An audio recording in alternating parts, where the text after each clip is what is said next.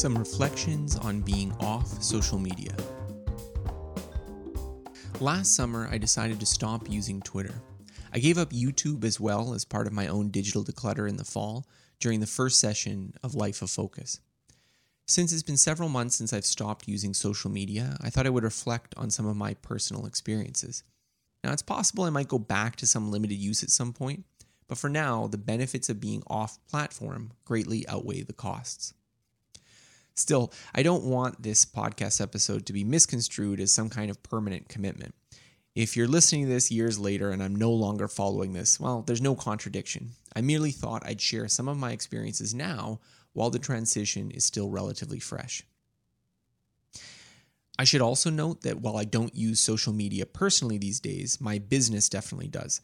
So I'm not typically the person that does the posting on Instagram or Twitter, but my team uses most of the major platforms to hopefully convert more people to read our weekly newsletter or listen to this podcast. Motivations for going off platform. Now, I'm somewhat less antagonistic towards social media than my oft collaborator, Cal Newport. I think they're potentially a vice, but they can also be really entertaining and have some worthwhile benefits. Thus, I'm only speaking from my own experience rather than offering a universal prescription. My own impetus to switch off came from two places. First, the overall level of nastiness on platforms, particularly Twitter. I would often follow people for their academic or entrepreneurial expertise, only to find my feed was mostly full of culture-warring threads. At first, I tried to diminish this through careful filters. Removing tweets that mentioned Trump was a start, but I was beginning to feel a bit like Sisyphus by the end. Second, the additional time wasted beyond the good content. This was particularly true of YouTube. There's a lot of really good content channels on YouTube, and I had many that I followed and I loved all their new videos. 3 Blue, 1 Brown, Historia Civilis, and World War II in Real Time were a few. But these showed up at most a couple times per week. The rest of the time, my feed was full of stuff I probably didn't need to watch. I was also interested just to see what going off social media completely would do for my life. It was a much more positive change than I had expected, as the impulse to check social media declined considerably, and I found alternatives to replace my previous information sources. Off-platform, not off the internet. I still use the internet quite a bit, so my transition wasn't towards a life of reading books by candlelight. Instead, I feel like my internet usage now is much closer to how it was when I began blogging. Curated information sources rather than algorithmic feeds. RSS remains an underrated technology. I follow a few dozen blogs and their articles that let me get the echoes of current Twitter debate without having to wade into the muck myself. Marginal Revolution is one I like in particular, given Tyler Cowen's voracious reading habits. Feedly is a good place to start if you want to try RSS.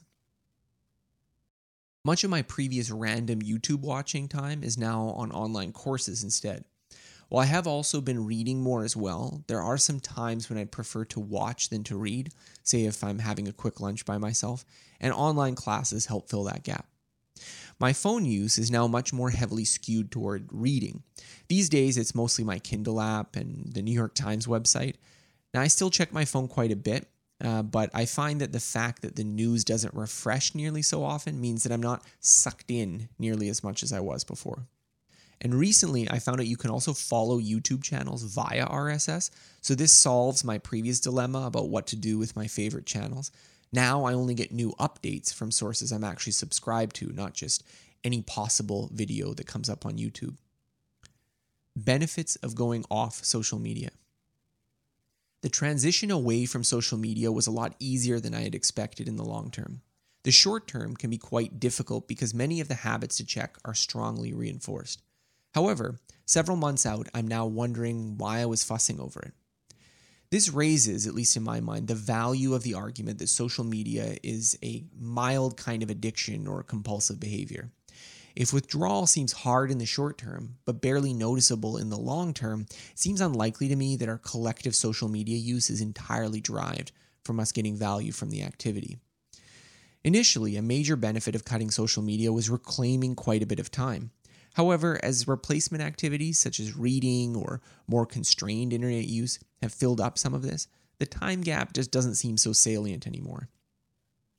The opposite feeling, how did I used to have time for this, is what I tend to feel now. I also think the anxiety-lowering effects of going off Twitter are more significant than the time savings. While I definitely enjoyed the intellectual discussions, the overall hostility definitely made me more anxious. The feature of modern social media, where it becomes more appealing the more it makes you miserable, seems like its biggest flaw. Now, not all platforms share this problem equally.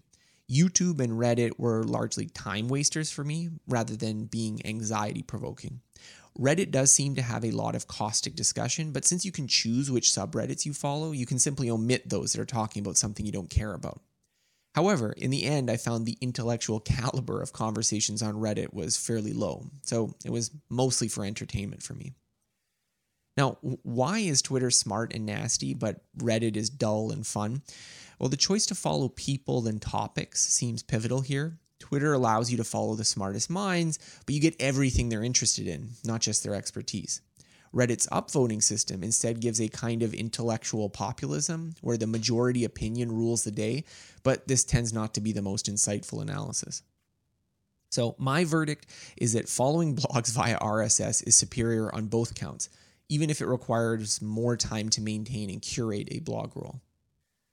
So what are the downsides? Well, right now the balance of pros to cons of ditching social media is definitely toward the pro for me, but I can comment on a few side effects that I observed that I have worked to mitigate. So one of them is that I did become a little less informed of current events.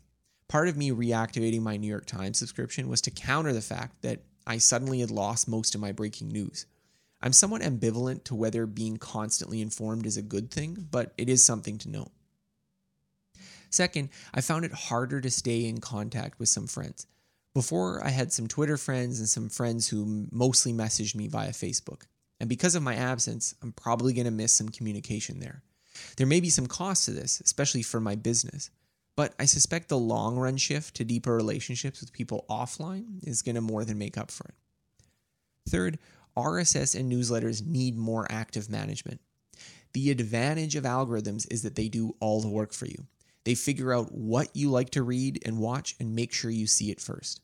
If you use RSS or get most of your content via email newsletters, you are responsible for unsubscribing when the volume gets too high or the content irrelevant. Now, I've been doing this for years, so this was easy for me, but it is an important factor to keep in mind. Maintaining your own feed is more work. Now, people are telling me about new social media services like Clubhouse and TikTok. No, thank you. I can't rule out the possibility that there will be a new service that is worth it for me in the long run, or existing services manage to remove some of their toxicity, but I'm doubtful. Not because it would be impossible, just because it wouldn't be as popular or profit generating. In the end, however, I'm optimistic about content online. There's a lot of good discussion, entertainment, and educational materials, and it's getting better every year.